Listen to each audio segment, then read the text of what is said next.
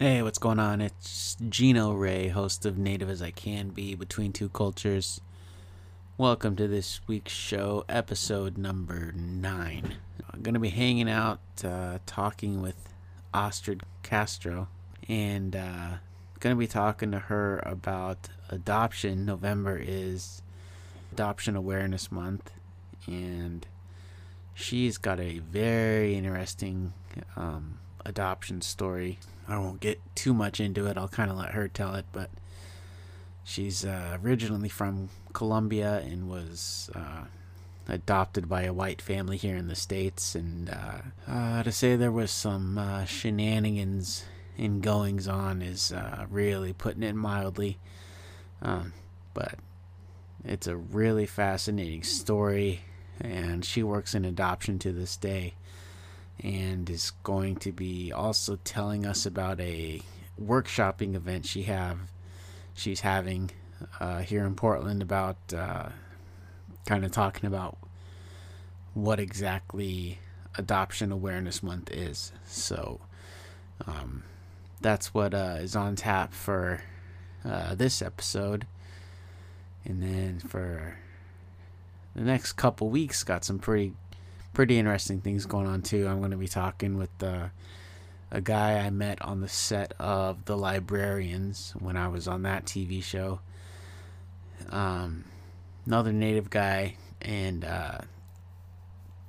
we're going to be talking about kind of the differences between living on the res and off the res.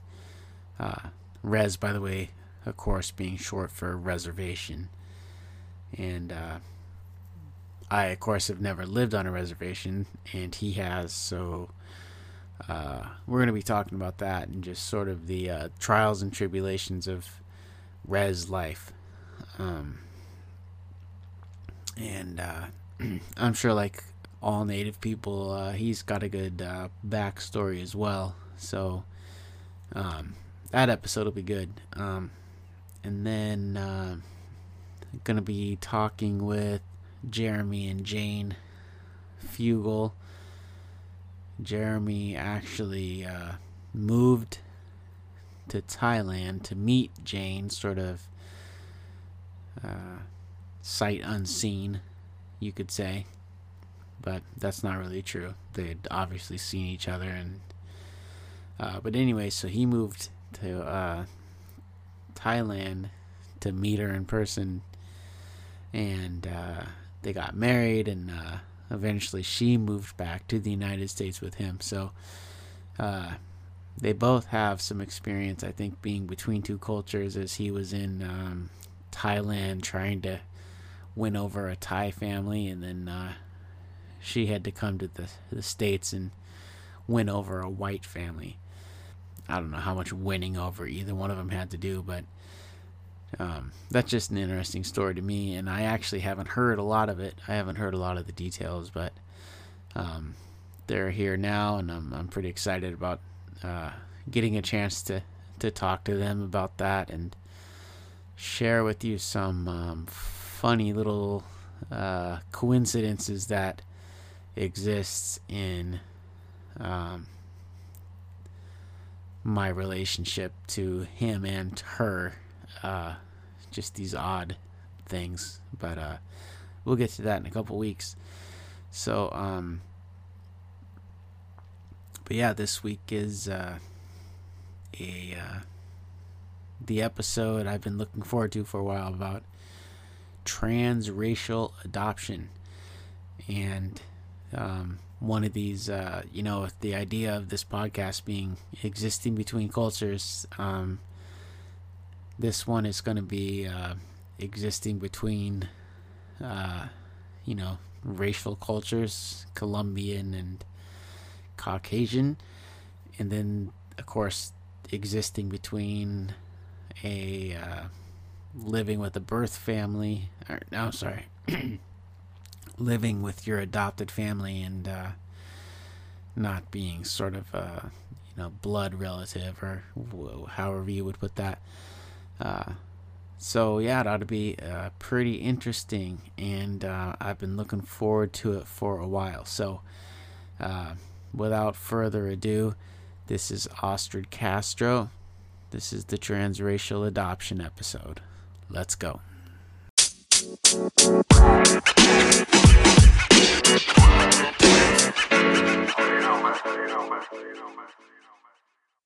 Okay, good morning, everybody. This is Gino, and I'm talking with Ostrid Castro. How are you doing this morning? Good morning. I'm doing well, thank you. So coming up, November is Adoption Awareness Month, and you have an event coming up, an adoptee networking event. What can you tell us about that?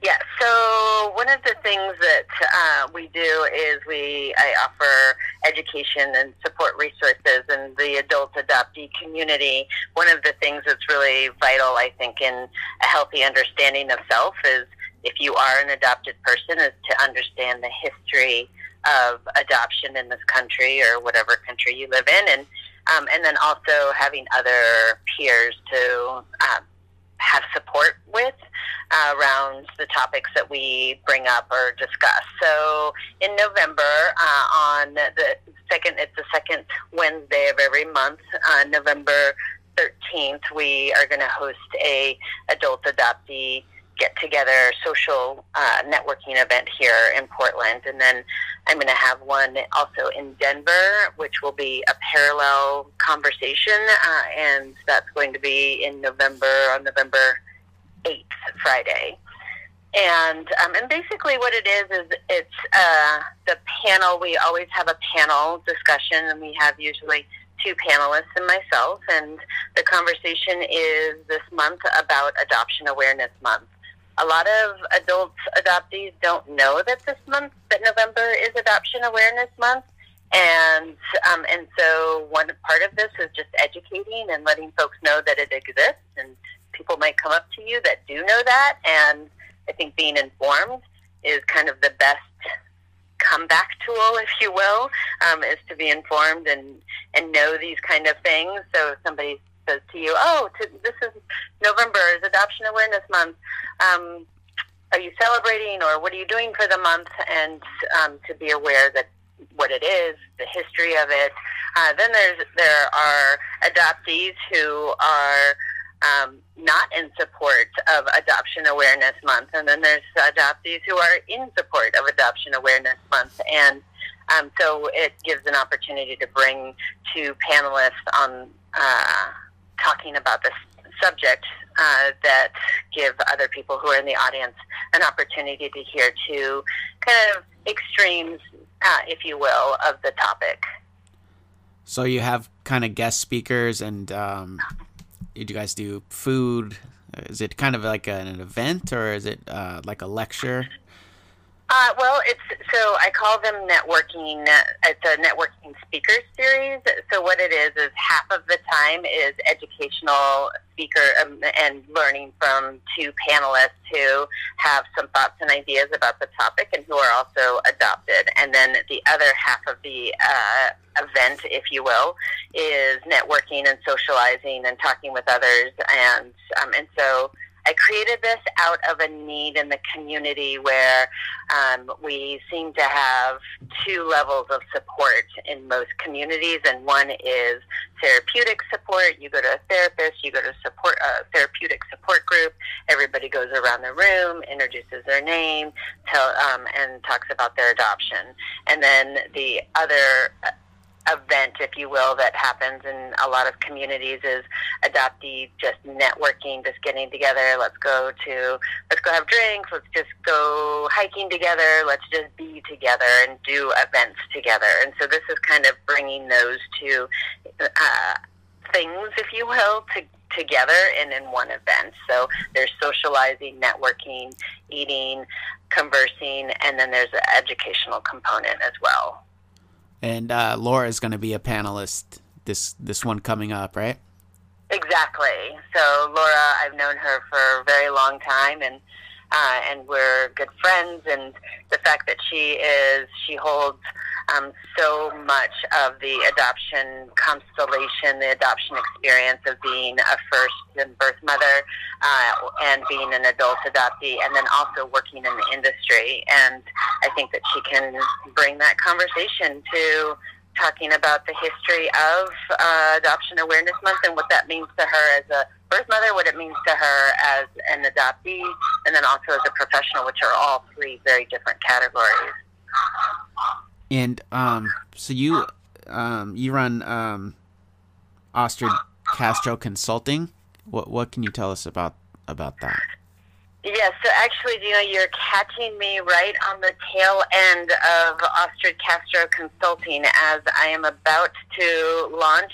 And when this goes live, I don't know if it will already have been launched, but I will be launching Adoption Mosaic 2.0, if you will. I'm doing Adoption Mosaic again, where it was a nonprofit 15 years ago when I started it with 3 other women, and this time it will not be a nonprofit. It's an LLC and sole proprietor, and so I will be offering these workshops and these events as Adoption Mosaic, which is offering adoption education and support resources in the community. We're not a placement agency, so there's no part of what we do is placing children for adoption. Well, and so the event is what kind of, so you gave us the date. Is there a location and a time, and is it limited to adoptees, or can anybody go to that?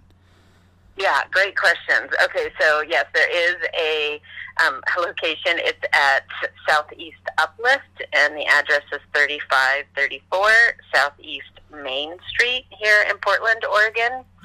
And anybody who's interested can call me for more information or go onto my Facebook page, which my Facebook page is currently Ostrid Castro Consulting, and in the events section there's information about this.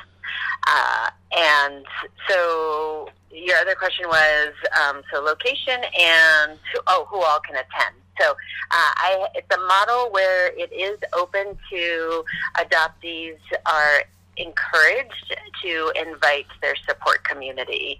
So the adoptees who are registering and signing up can bring anybody in their community that they feel is somebody who should be in the know about this information, or hear from other adoptees, whether it's your partner, maybe your parents, maybe an extended family member, your therapist, your kid's therapist. It doesn't matter, as long as you're the one, as the adoptee is the one who has the ticket to invite them they can invite up to 3 people.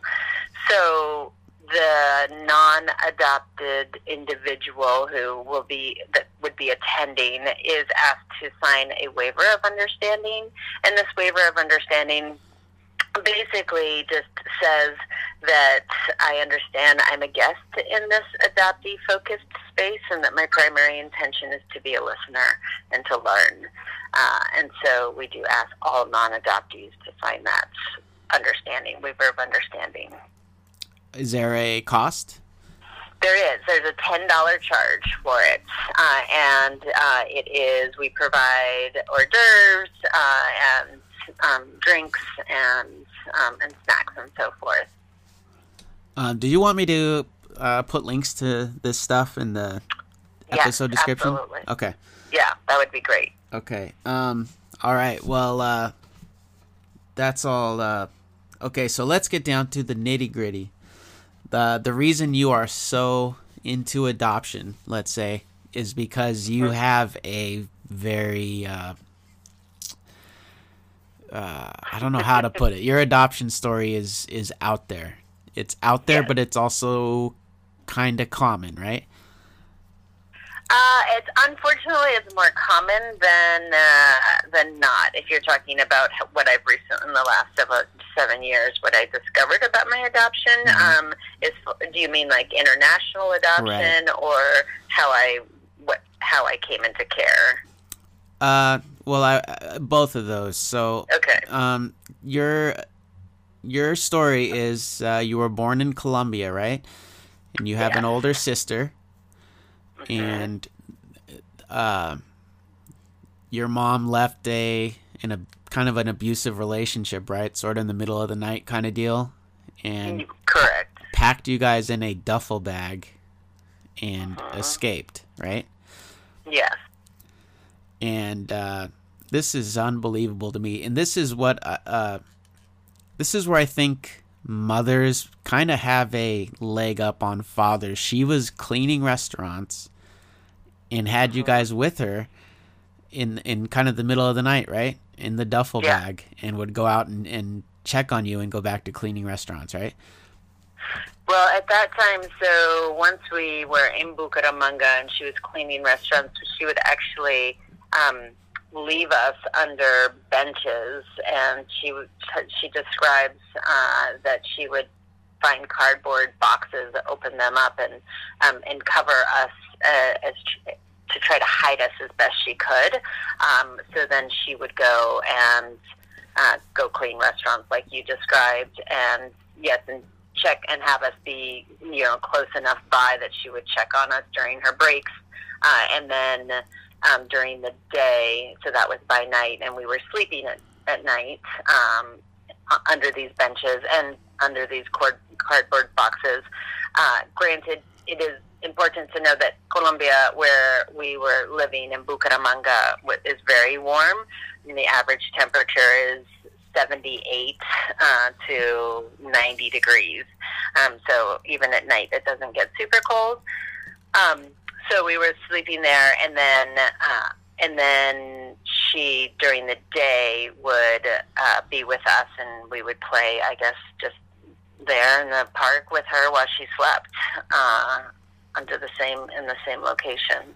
And was there no relatives in the area that could watch you guys, or was she sort of trying to stay under the radar because of the way she left the situation? Right. So it's important to, like, when we are looking back at our history and our stories, and when we're trying to understand our stories and how those stories affect who we are today, which we're learning more and more the importance of understanding childhood trauma. And so one of the things that is, I think, really critical to understand is that in Colombia in the 70s, when we were with her, and I think to some extent even today, but more so in the 70s, women were properties of men, and in the sense of if you were being abused physically, you couldn't go anywhere. You couldn't go to the authorities and get a restraining order on your husband, per se.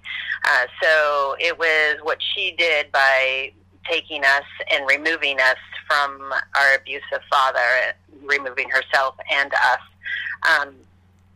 She was breaking the law, and so she was terrified that if she went to the authorities or she went to anyone, that they would turn her in, and so she didn't seek support. And in fact, when she escaped our father, she put us and herself on a bus and drove us, or she didn't, the bus took us 10 hours away from any support that she had, all of her family and everybody, because she was afraid that even her siblings and her mother and her father would turn her in and make her go back to our abusive father. And it's, I mean, we're not talking about the dark ages here. This is 40 years ago. I mean, that's correct. That's really hard to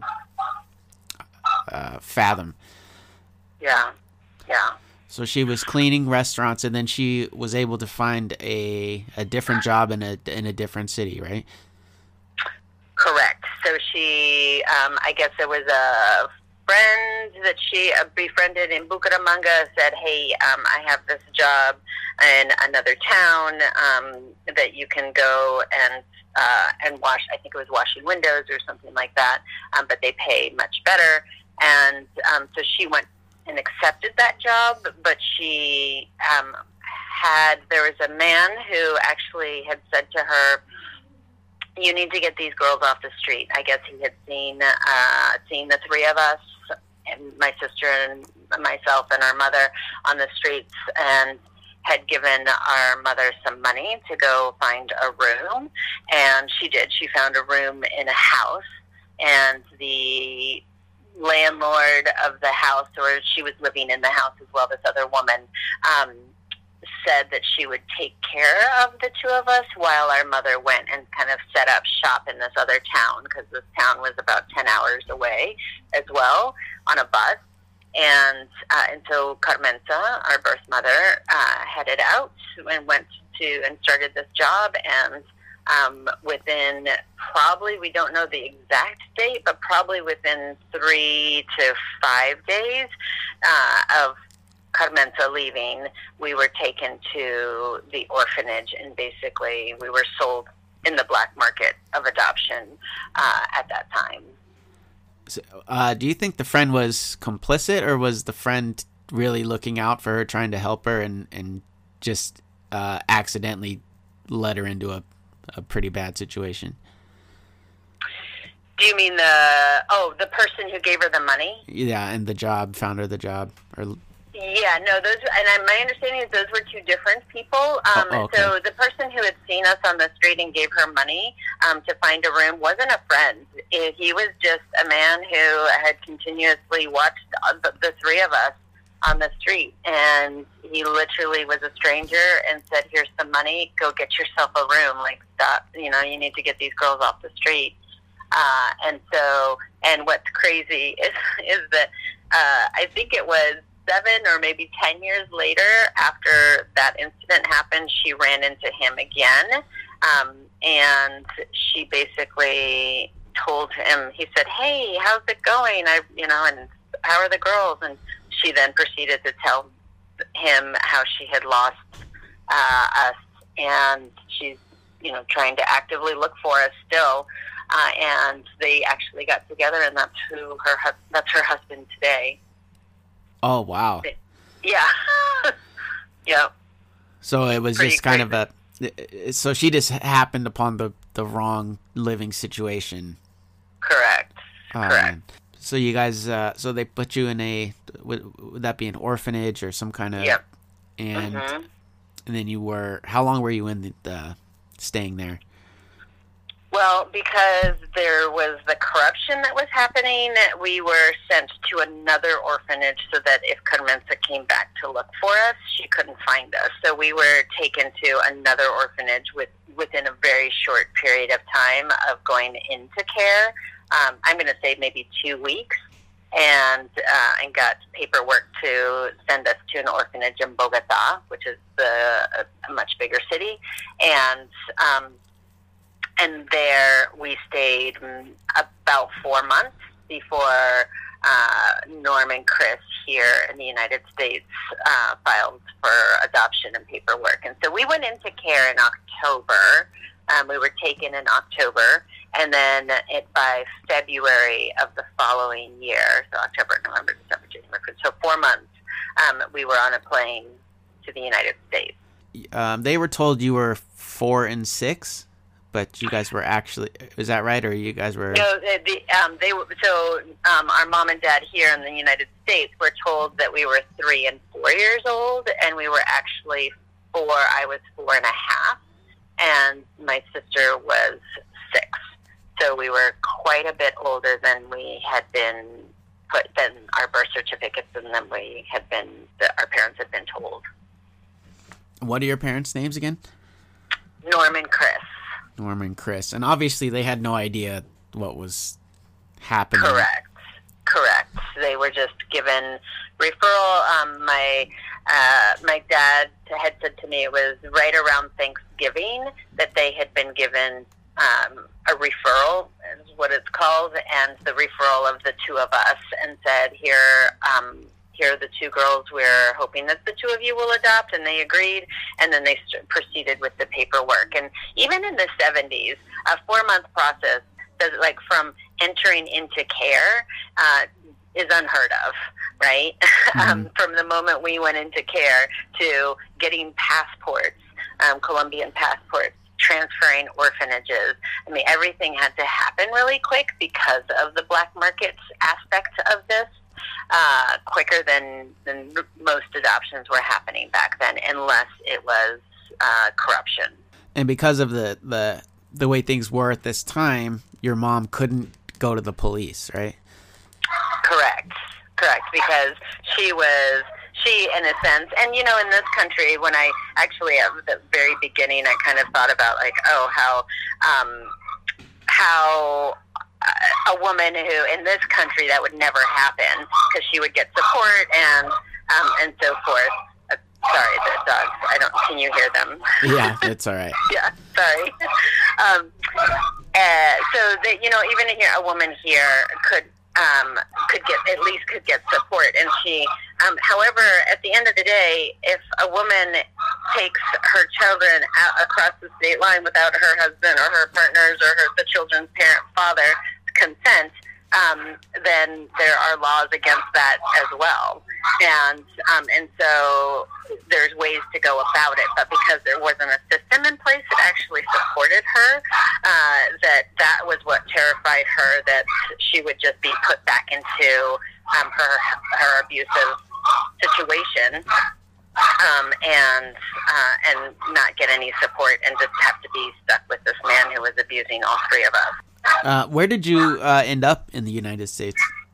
So my parents at the time lived in Massachusetts, in in Wayland, Massachusetts at the time. And so we flew to the Logan Airport. We had an escort that took us. And at that time, our parents were encouraged not to fly to Colombia because of the civil war that it was going through, and that it wasn't a safe place for people from the United States to go. Yeah, that's convenient. Yeah. How come, this is one thing I was unsure of, how come they wouldn't adopt someone from the United States? Was it just quicker, or what was the reason? That's a really good question, and it was one that I always was curious about hearing and learning and figuring out, like, why didn't you just adopt? There's plenty of kids that are in the States, especially in the 70s, there were so many kids that were in care. So my parents had planned to adopt through foster care, except the problem was when they started the process, the county had said to them, do you have any plans on moving? Because this process could take a while, first of all. And second of all, if you start the process and then move, you'll have to restart the process all over again in the new place that you live. And so my dad knew that his job was one that that moved him around a lot. So he knew that was not an option. And the two of them had been trying for quite a while to conceive and were unsuccessful in doing so. So they were just really sure about adopting a sibling group, an older sibling group, because they were older. And then when you ask my mom, why did you adopt from Colombia? She will talk about how wonderful the country is, and talk about how beautiful the people are, and how wonderful the scenery, the landscape is, and all of these things. And then if you ask my dad, he uses humor all the time about lots of things. And he was like, well, to be honest with you, kid, it was the program with the agency that we were working with that was the quickest program. And Colombia was the quickest country that we could work with at that time, and we were ready to be parents. So that's one of the things that I really enjoy doing in the work that I do now, which is helping adults, adoptees, to navigate these conversations with their adoptive parents if they feel like they can, or they just don't know how to go about it, or the tools or language to use, because so many of us have so many questions about where we came from, who we are, who we lived with before, who were our caretakers. Was it an orphanage? Was it a foster home? Was it my birth mother? Was it, and wanting to know the answers to really important questions, but not knowing how to seek those, and fear that they're hurting their adoptive family feelings by engaging and having these conversations. And so a big part of what I have done over the years is gone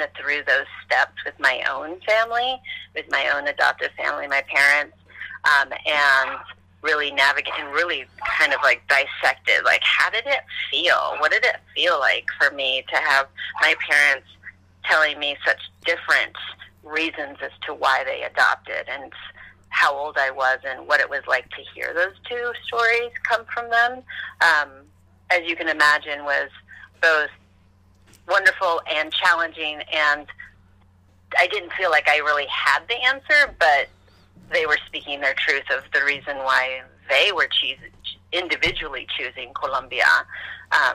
But it was, it's interesting having to navigate those thoughts and feelings about answers to questions like that.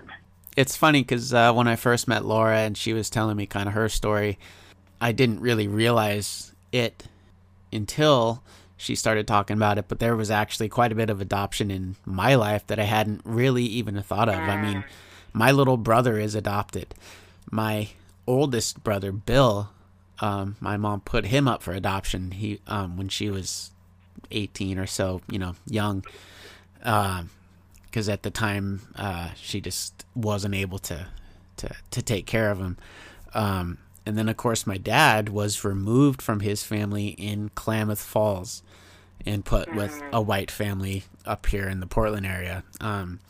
So I just hadn't even put those pieces together till she started telling me her story. Wow. And, and then in kind of preparation for this podcast, even though I have these examples of adoption in my life, I still wasn't sure how to word things as to, like, I didn't want to sound old school and use the wrong words for you know what I mean, and not come off as ignorant. Right. But my mom has talked to me about that too, because she gave up. See, I don't know if the phrase is right. Gave up a child for adoption. I don't even know if, but it's the most common used term for that, and yet it's also, when you know the history of why we use that term, it's really, and this is part of educating my community and my adoptee community. So most of us use the term, my mother gave me up, or put me up for adoption. And so, we hear more and more from women's stories who had either relinquished or had their parental rights terminated, and it's so far from that simple idea of, I just gave up my baby for adoption, or I put up my baby for adoption. So the put up for adoption is when we look at the orphan trains back in the 40s, 50s, in this country. We had orphan trains that do you know about those? Have you heard about those? No, I haven't. Okay, so they were trains that were putting orphaned kids on these trains on the East Coast, and then here in this country. And then these trains filled with children they weren't infants, but they were older children that were in asylums, is what we called them. We didn't call them orphanages at the time.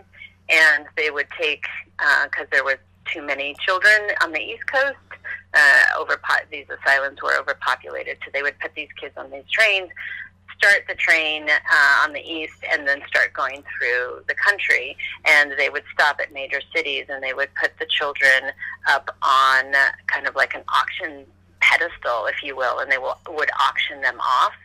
And that is where we get the term for I was put up for adoption. Because they were literally put up on top of... Right. Wow. I have never heard of that. That's one they probably like to leave out of the history books, I'm sure. Right. It's not exactly, and as you can imagine, like whether you're an adoptee who uses that term or doesn't use that term, understanding the history of that term is, I believe, so vital. And to be in control of your own story is when your story is so fragmented already. So those are pieces of the history of adoption that I think are really important to kind of pass on to this next generation. So I will just say there is a PBS documentary, The Orphan Trains, and it is, I don't know if it's on Amazon, but if folks Google it and look for it, you get to meet some of those people who were on those trains in this documentary. It's really fascinating.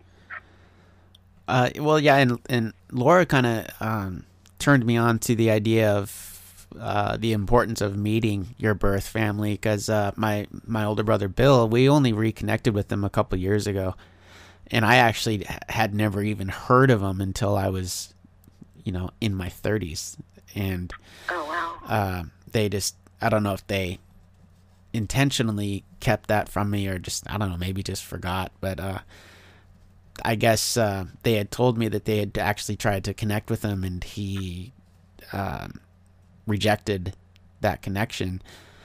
And my thoughts were at the time like, well, if he doesn't want to meet us, he doesn't want to meet us. That's fine. Like, I'm not gonna, and I'm not sure exactly what turned it around, but having conversations with my mom, she was wondering how he felt about her placing him for adoption, and then not doing the same with my sister, even though they were a couple years apart only. And I don't know. I'm not sure I was the person she should be having that conversation with. That sounds like something she should be talking to him. But I don't think she knows how to have that conversation. That's just uncomfortable, to say the least. Yeah. Well, when we've been told our entire lives, the stork story, or you were brought here by a stork, or not encouraged to talk or ask questions, we train ourselves, or society trains us, that these are not topics that people around us are comfortable having. It stirs things up, and nobody likes to talk about uncomfortable topics, so let's just keep this under wraps, and so, learning how to talk about it takes practice, absolutely. So, eventually, you grow up, and so did you get into this adoption advocacy before you met your birth mother? Yes. So when I was 18, I sat on a panel, my first adoption panel ever, and I was volunteering at an organization, the Rocky Mountain Adoption Exchange, and they asked if I would be a panelist, and at that time there weren't very many adoptees that were panelists or talking publicly about their experience. There just weren't as many, and so there was a panel of all adoptive parents, and then I was the token adoptee, if you will. And I held that status, being the token adoptee, on panels whenever I could, because I realized how healing it was for me to be able to share some of my experiences as being a transracial adoptee, and with my sister, an international adoptee as well, being older, and some of the struggles that I had in adolescence that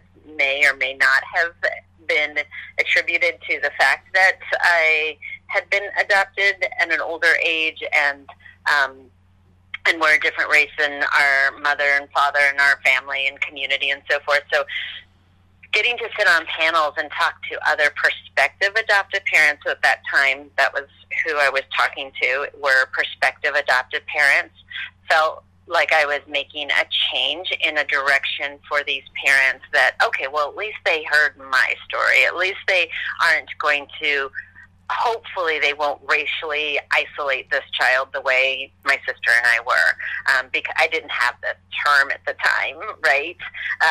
But I had the idea and the notion and the thoughts and the feelings that came with that notion of racial isolation and the damaging aspect of what that can be for a child.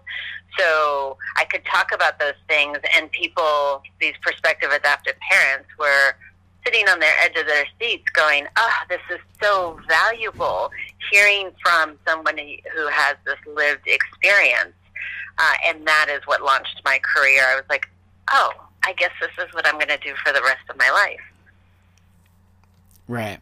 And so then this part of the story I really love. So then you were actually vacationing in Colombia, right? And no, this was years and years later, after I had already started an organization called Adoption Mosaic, the first round, and had been working 20-some years in the industry. And had you tried to find your birth mom up until? I had. Yeah. I had. So I was the sibling of the two of us, my sister and I. I was the one who always, my entire life, wanted to meet and find our birth mother. And my sister was like, well, good luck with that. I don't want any part of that. And I'm happy I have my closure. She had gone to Colombia and worked there, did kind of an exchange student thing, if you will. She deferred a college year, and went and worked in the orphanage that we came from, the second orphanage that we came from in Bogota, and worked there for a year, learned Spanish, and she was, I think, 17, 18 at the time when she did that, and then that was her process. Then she was done. She was like, nope, I don't want to do anything more around my adoption. I did what was right for me. And if you want to search for our birth mother, we had been told that we were biological siblings. We had no reason to believe that we weren't, and we are. So me searching and looking for my birth mother was a 15-year process, where I would put my big toe in it, try it out, try to call the adoption or the orphanage and the adoption agency in Massachusetts, and just digging around and seeing if I could find some information. And I kept coming into dead ends until where you're read in the article, my 7 years ago, my daughter, and I was then married to my husband, her dad, we had every other year we traveled to Colombia to just play on the beach, hang out. I wanted my daughter or any of my kids to not experience the feeling like a visitor or like a tourist every time she went to Colombia. I wanted her to feel a part of Colombia because she was half Colombian, she's half Italian. She was going to a Spanish immersion school, so it was perfect that every other year we would, around the holidays, we would go and hang out on the beach and play and just hang out and have her hear Spanish and so forth. So then 7 years ago, she said, Mama, I really want to go to the town that you were born in. And she was 8 at the time. And I was like, we thought that I had been born in Bucaramanga because this was before we found Carmenza. And so I said, well, it's in the mountains. We don't want to go there. Let's just go to the beach. And she said, no, I really want to see. I don't care if it's in the mountains. I don't care if it's not as fun. I really want to see where you were born. And Paulo, her dad, said, yeah, actually, we never have been there. Let's go there. And I agreed. And in agreeing, I grabbed my original passport picture of when my sister and I had first left Colombia in 1975. I had these black and white pictures of our original passport, pictures of each of us. And so I took it, and the article that I'd sent you, Gino, is the long version, but the short version is we basically when we got there, we ended up the last kind of resort of trying to maybe find somebody or do a search, and that had not been the intention at the beginning of this trip. But we decided, well, let's see if we just poke around, maybe we could find something. So we went to the last-ditch effort was we went to the newspaper, and a friend was with us. We had befriended this wonderful man who was a retired social worker, and we went to, I had said, I have this idea of going to the newspaper and maybe just getting a classified ad. We have that in the States. And he said, what a brilliant idea. Let's go there. And I will help you navigate this, talking with the newspaper and so forth. And he did. They ended up writing a full article. This was a Friday night. They wrote a full article about me being in Bucaramanga searching for my roots. And they put in these two pictures of my sister and myself when we first left Colombia. Mm-hmm. And they said, this is going to go to print on Monday, so I'm sure. And I was thinking, I'm sure we're not going to hear anything. We're getting on a plane on Tuesday, Wednesday or Thursday that week. So I was like, I'm sure that'll be fine. And there's a contact information on there. And I'm sure when I get back to the States, if we're lucky, we'll hear from somebody over, the months or years or whatever. So Monday morning hits. 10 o'clock, by 10 o'clock, 4 women had called in and said, these are my girls. Wow. And of course, we don't have 4 birth mothers. Right. We only had 1. And so our friend, fortunately, he took the call. We didn't even know that they were calling in, and he knew enough of my story that he could kind of filter through and say, okay, well, actually the age of what you're describing doesn't match these girls, so I wish you the best. I don't think that these are your girls. So the one of the 4 women ended up being our birth mother, and we did do a DNA test, and that is something that isn't super popular to hear or to talk about in the world of adoption and search and reunion and so forth, is the importance of doing a DNA test, to have that certificate or have that proof that, yes, this is my birth family. I have unfortunately heard of stories where there was a connection, there was an understanding from both parties, from the adoptee and from the birth family's side, that this was an actual reunion, that it wasn't corruption, it wasn't anybody who was trying to pretend that they were. They honestly, genuinely were like, we found each other. Then years later decided to do a DNA just for fun, and then found out that they were not actually related at all. And the years that they had spent building a relationship became really complex and really confusing and really hard. And so I encourage, and a lot of people will say, but I don't need to do a DNA test. Come here, let me show you the picture. We look exactly the same. And that often happens when we have spent our entire life living with people that don't look like us, that it is so common for us to see maybe other, like I grew up my whole life seeing other Latinx individuals, adults, that I was like, I wonder if we're related. I'm not used to looking at people who look like me.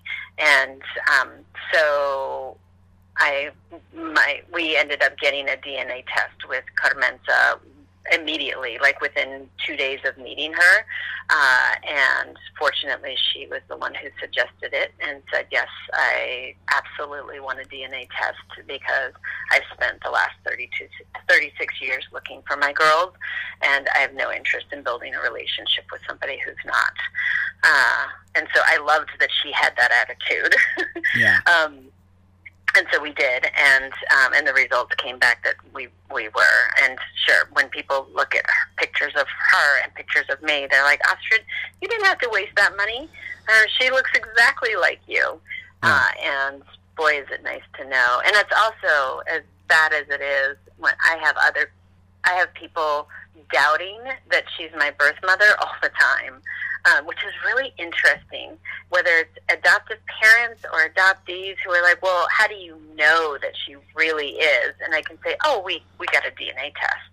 Oh, okay. And then the conversation stops, or the interrogation stops, because there's nothing worse than being asked by your community or your supportive community to say, do you ever wonder if she really is or isn't, or that doubt, because you've lived with that doubt your whole life, right?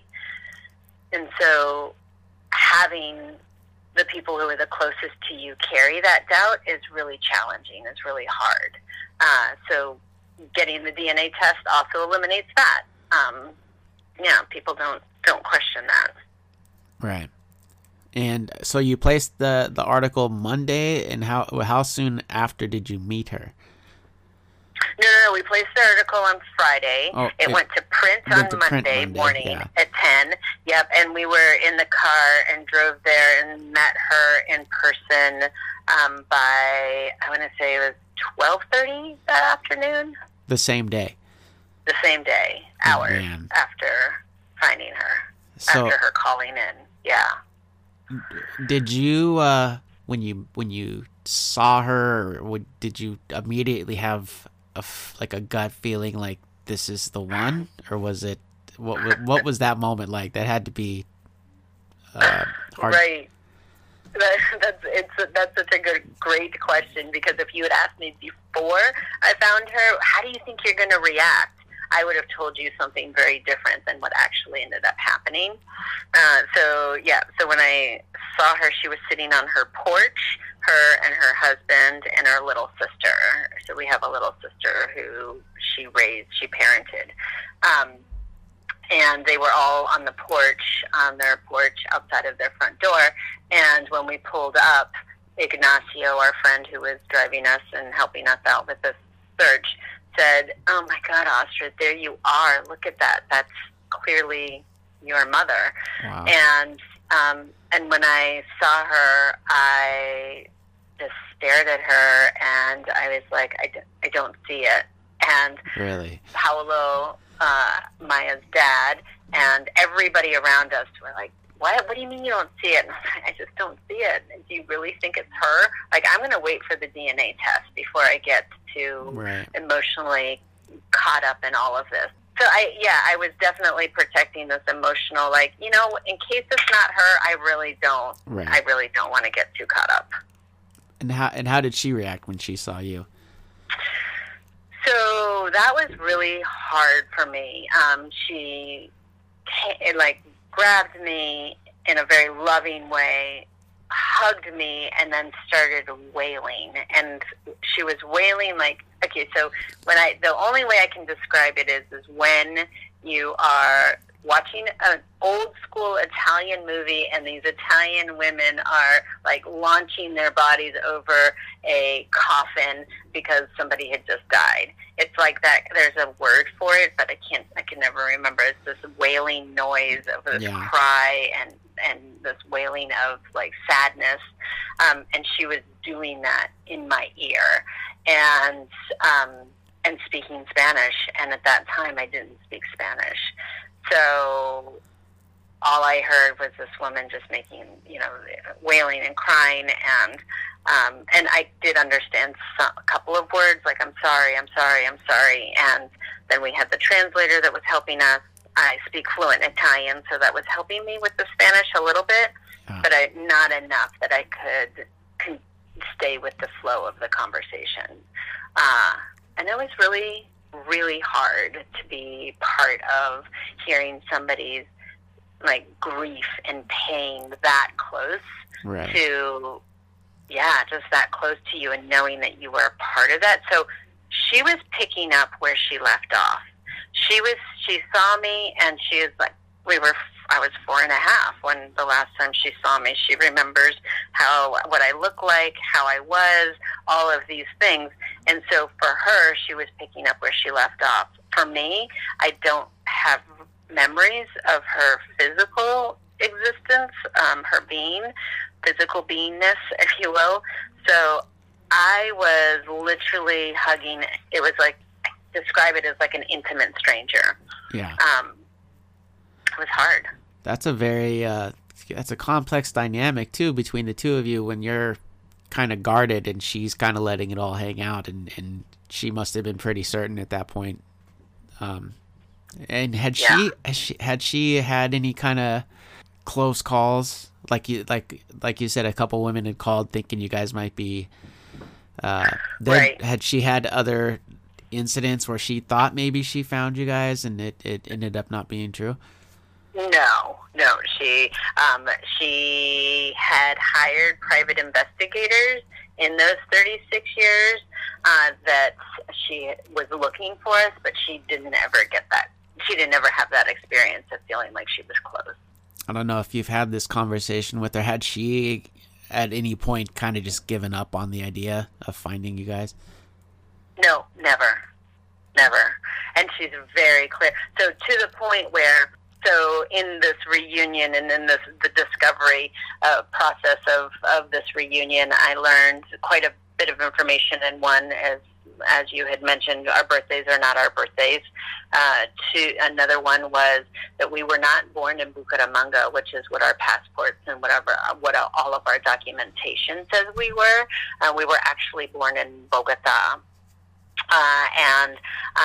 But my entire life I've said that I am from Bucaramanga, and it's also much funner to say. Like when you're a kid, like the only people who know how to say that city are people who have either been there or lived there or are from there. So anyway, so we found this information out, and in finding this out, it turns out that her husband had said, the man who had met us on the street, all of us, years earlier, had said to her after they got married, like, we both have more family in Bogota that can support us. We need to move to Bogota and we can get jobs there. And she said, absolutely not. This is where I lost my girls, and I'm not moving until they come back and find me or I find them, because this is the only place they know where to go and look. So that's why they ended up staying in Bucaramanga. Well, that's this is what I was mentioning earlier about she was working nights and taking care of you guys, and not to try and knock dads at all, but I mean that's really kind of a mother's love kind of thing, and her sticking in that town and just holding out hope that one day she would be reunited with her girls. I mean, that's really mother's love, I think. And I'm not saying that guys wouldn't or don't do the same. I just maybe you don't hear about it as often. Right. Yeah, and I don't know. Like, I think I have a couple of single dad men in my life that I know who, that maybe in that single parent role for dads, I've seen maybe more of that. But yeah, absolutely. And the fact that she was so persistent on, she would work and save money, and when she had enough money to hire somebody who would help search, because there were quite a bit of people at that time who were searchers of people. That was like a thing, because in the 70s there was a lot of kidnapping that was happening in the government, and so it was kidnapping like for ransom and for the drug lords and what was going on, the civil war that was going on. So there was a lot of kidnappings. So that's what she thought that had happened. So she thought we were still in Colombia. So she was hiring searchers to help find us there in Colombia. She didn't know that we had gone to the States. So were you in contact with your sister throughout the day as this is kind of unfolding, or did you kind of wait for everything to finalize? Yeah. No, so we didn't have cell phones or anything like that. And we had cell phones, but the only times they worked were when we were in our hotel and we had Wi-Fi. So, and I didn't want to call my sister and tell her I thought that I had found her birth mother. I wanted to call and tell her that I am pretty sure that I found her, and that I've met her personally, physically. And so I called Mia that night. She was the first person that I called when I got back to the hotel. And, I called her and I said, Mia, I think I found her birth mother. And she said, what? Like, she had no idea she knew I was going to Colombia, but she thought I was just going on a family trip, just like I did. And she had no idea that I was going to be trying to, and I didn't know I was going to be trying to look, but so for her it was a pretty big shock.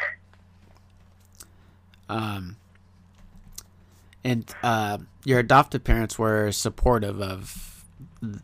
they always supportive of you trying to find her, your birth mother? Yes. Yes, I will say they were supportive in an old school supportive kind of fashion, if that makes sense. So they were supportive in telling us our whole life, if you ever want to search for your birth family, we would fully support you. Always telling us that verbally. Or we would, or of course you might be thinking about your birth family. If you ever are your birth mother, and you want to talk about it, you can talk to me about it. So they were attempting to be open and attempting to give us space to talk about it and say we could. But one of the things I do in my adoptive parent training now is I have a whole curriculum on how do you talk to your children about adoption. And one of the things is it is not your child's responsibility to come to you, to talk to you about their birth mother and to have the language and the skills and understanding.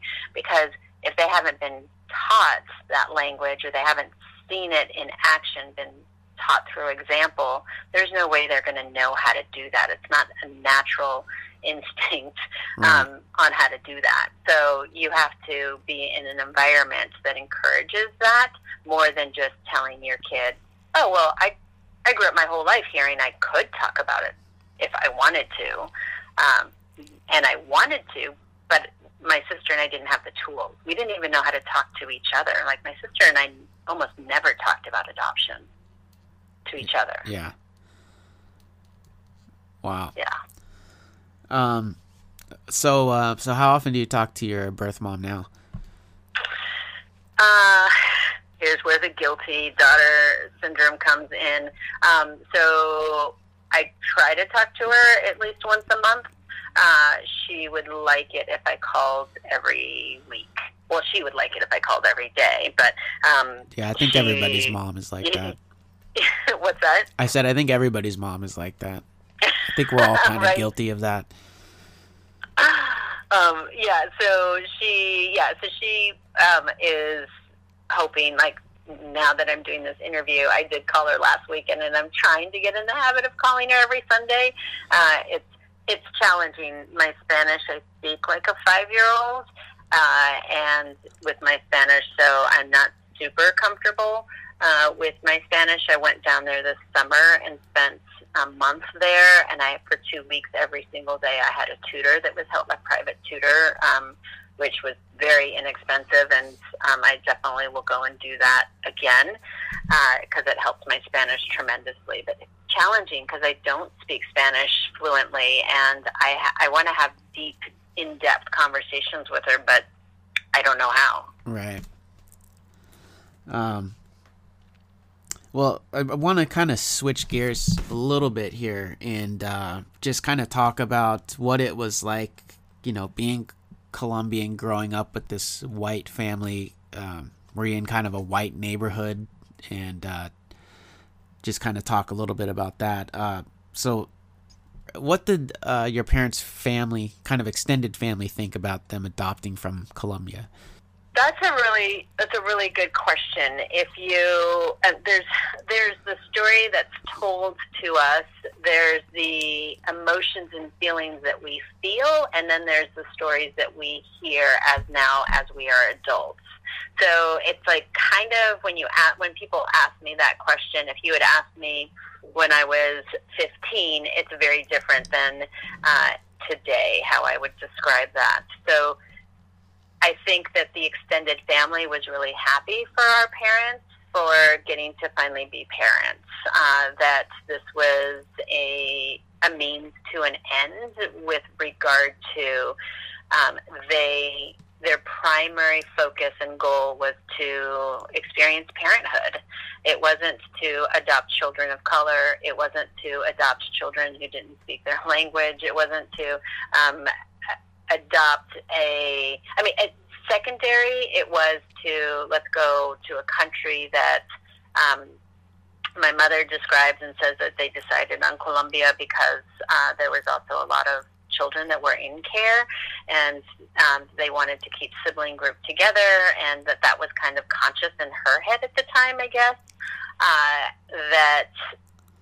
So hearing all of that she had some awareness and consciousness around these aspects of adopting children outside of the U.S.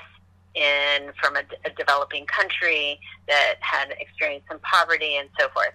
So I think that the family structure, if you will, at the time, their extended family, their parents and our aunts and uncles and so forth, were excited for them for that. They weren't, I don't think that anybody was really conscious in the fact that we were, with a couple of exceptions, that have some very strong opinions about race in this country, and so old school thoughts and ideas.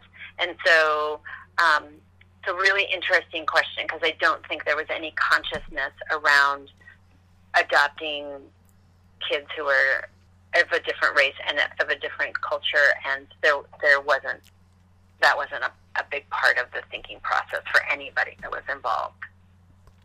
Well, like in my case, growing up, I'm with biological family, but I'm the only Native in the family, and so for me, learning about Native culture, I kind of had to figure that out on my own, and a lot of the information I got was, from Westerns, which are not a great representation of Native American culture. So, how were you able to connect to your Colombian heritage and culture?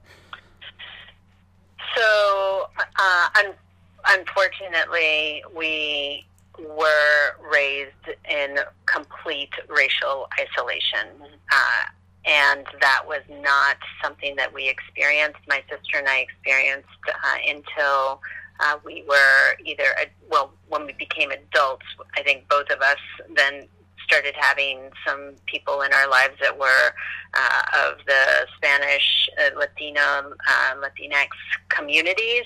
But before, when we were in high school, when we were in high school in the 80s, the mid to late 80s, in Massachusetts, in the suburbs that we were living in, they were busing out. There was the busing program, so they were busing the inner city kids of Boston all the way out to Sudbury, where we were living, in the town that we were living in. So it wasn't until we moved and lived there that we actually saw a community of POC, of people of color. However, there were not any Latinos, and as you can hear, I'm switching my language within the Latinx and Latino and Latina communities, because it's a term that I'm practicing. So bear with me as I'm as I'm doing that. That experience is the only experience that we had with being in direct relationship with any people of color. They were the African American kids that were bussed out from the city, and I immediately I felt very comfortable in the community of other POCs, And so I started going into the city, and those were my closest friends, were the kids that were living in the city and coming out during the day for school. Yeah, I'm always drawn to other POCs, and there's either something, I don't know if it's unspoken and sometimes it's outright spoken, but there's a understanding there. Like there was a guy at work, he's not there anymore, but he was kind of walking by, and he looked sort of like I do, sort of vaguely native, and he was walking by, and I kind of went, "Hey, are you?" And he goes, "Yeah, are you?" And I was like, "Yeah," and then he kind of went, kind of like a sigh, like, whew, and he's like, we'll talk. Yeah, nice to meet you. Like, and there's this kind of there's just like a connection, I think, that we have. So did you have any kind of racially charged incident as a child coming up? Yes. I more than I could even count, more than I would even be willing to, we'd have to have another 4 hours. We because we also lived in the South, outside of Atlanta, Georgia, in the late 70s, in a suburb, and and then we also lived outside of Portland, Maine, and in the early 80s, and then in the late 80s we moved back to Massachusetts. So all of these areas that we lived in were suburbs of the big cities, and they were far enough out that we very rarely went into the big cities, maybe once or twice or a couple times a year.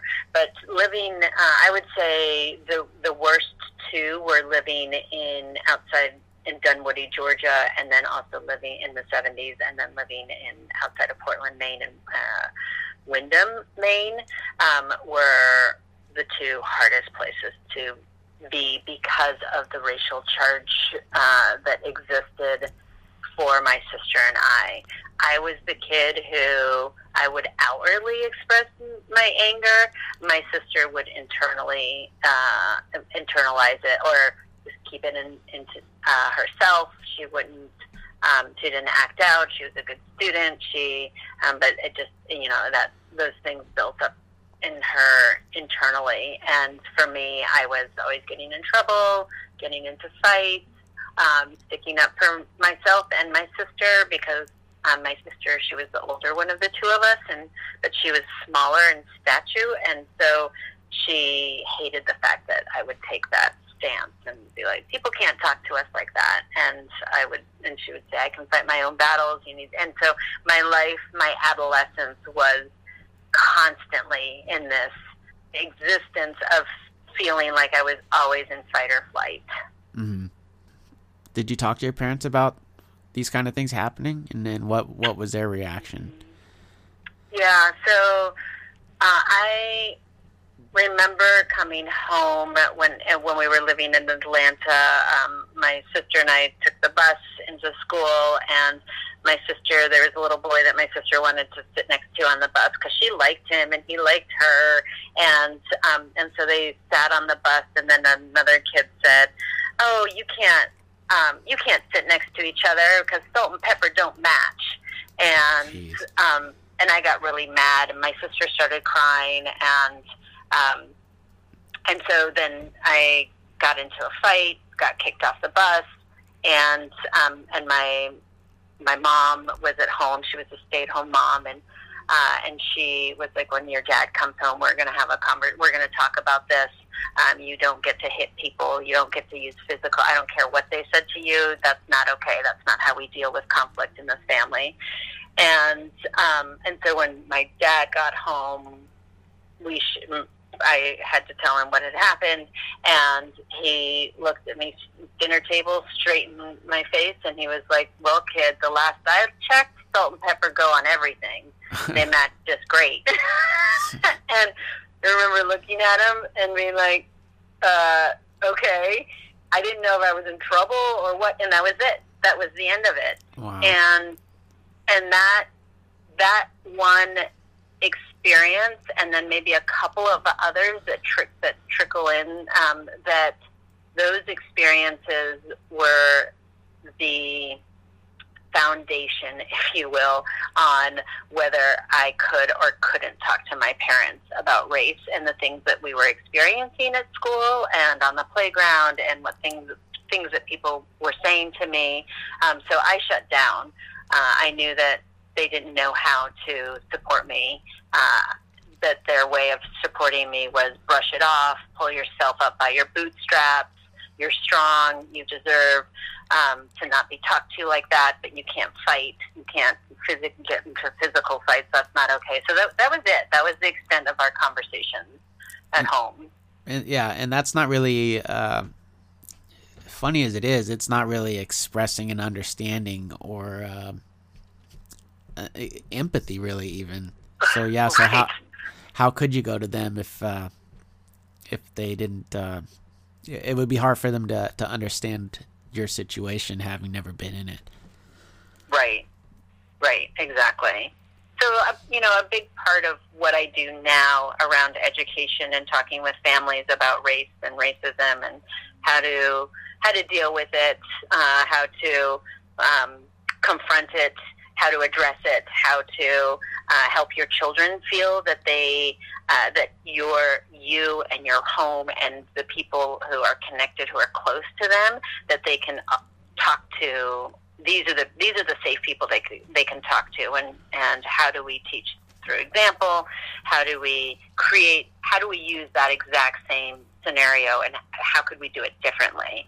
And so role playing and playing that out for families is really, I think, very beneficial to helping them say, okay, well, at the end of the day, transracial adoption is still happening, and I believe will probably continue to always happen.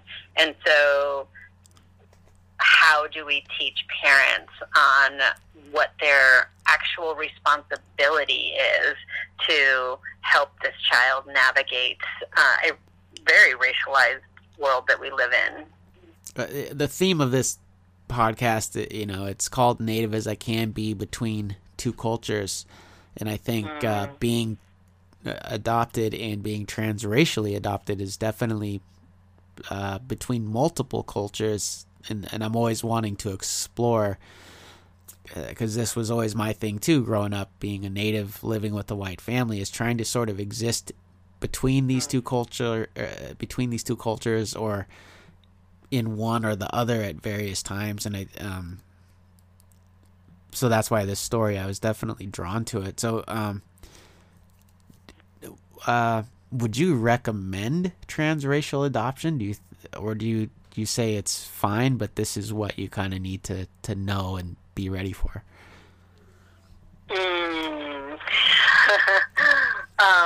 That's a really good question, and I'm chuckling because it's so complex. Mm-hmm.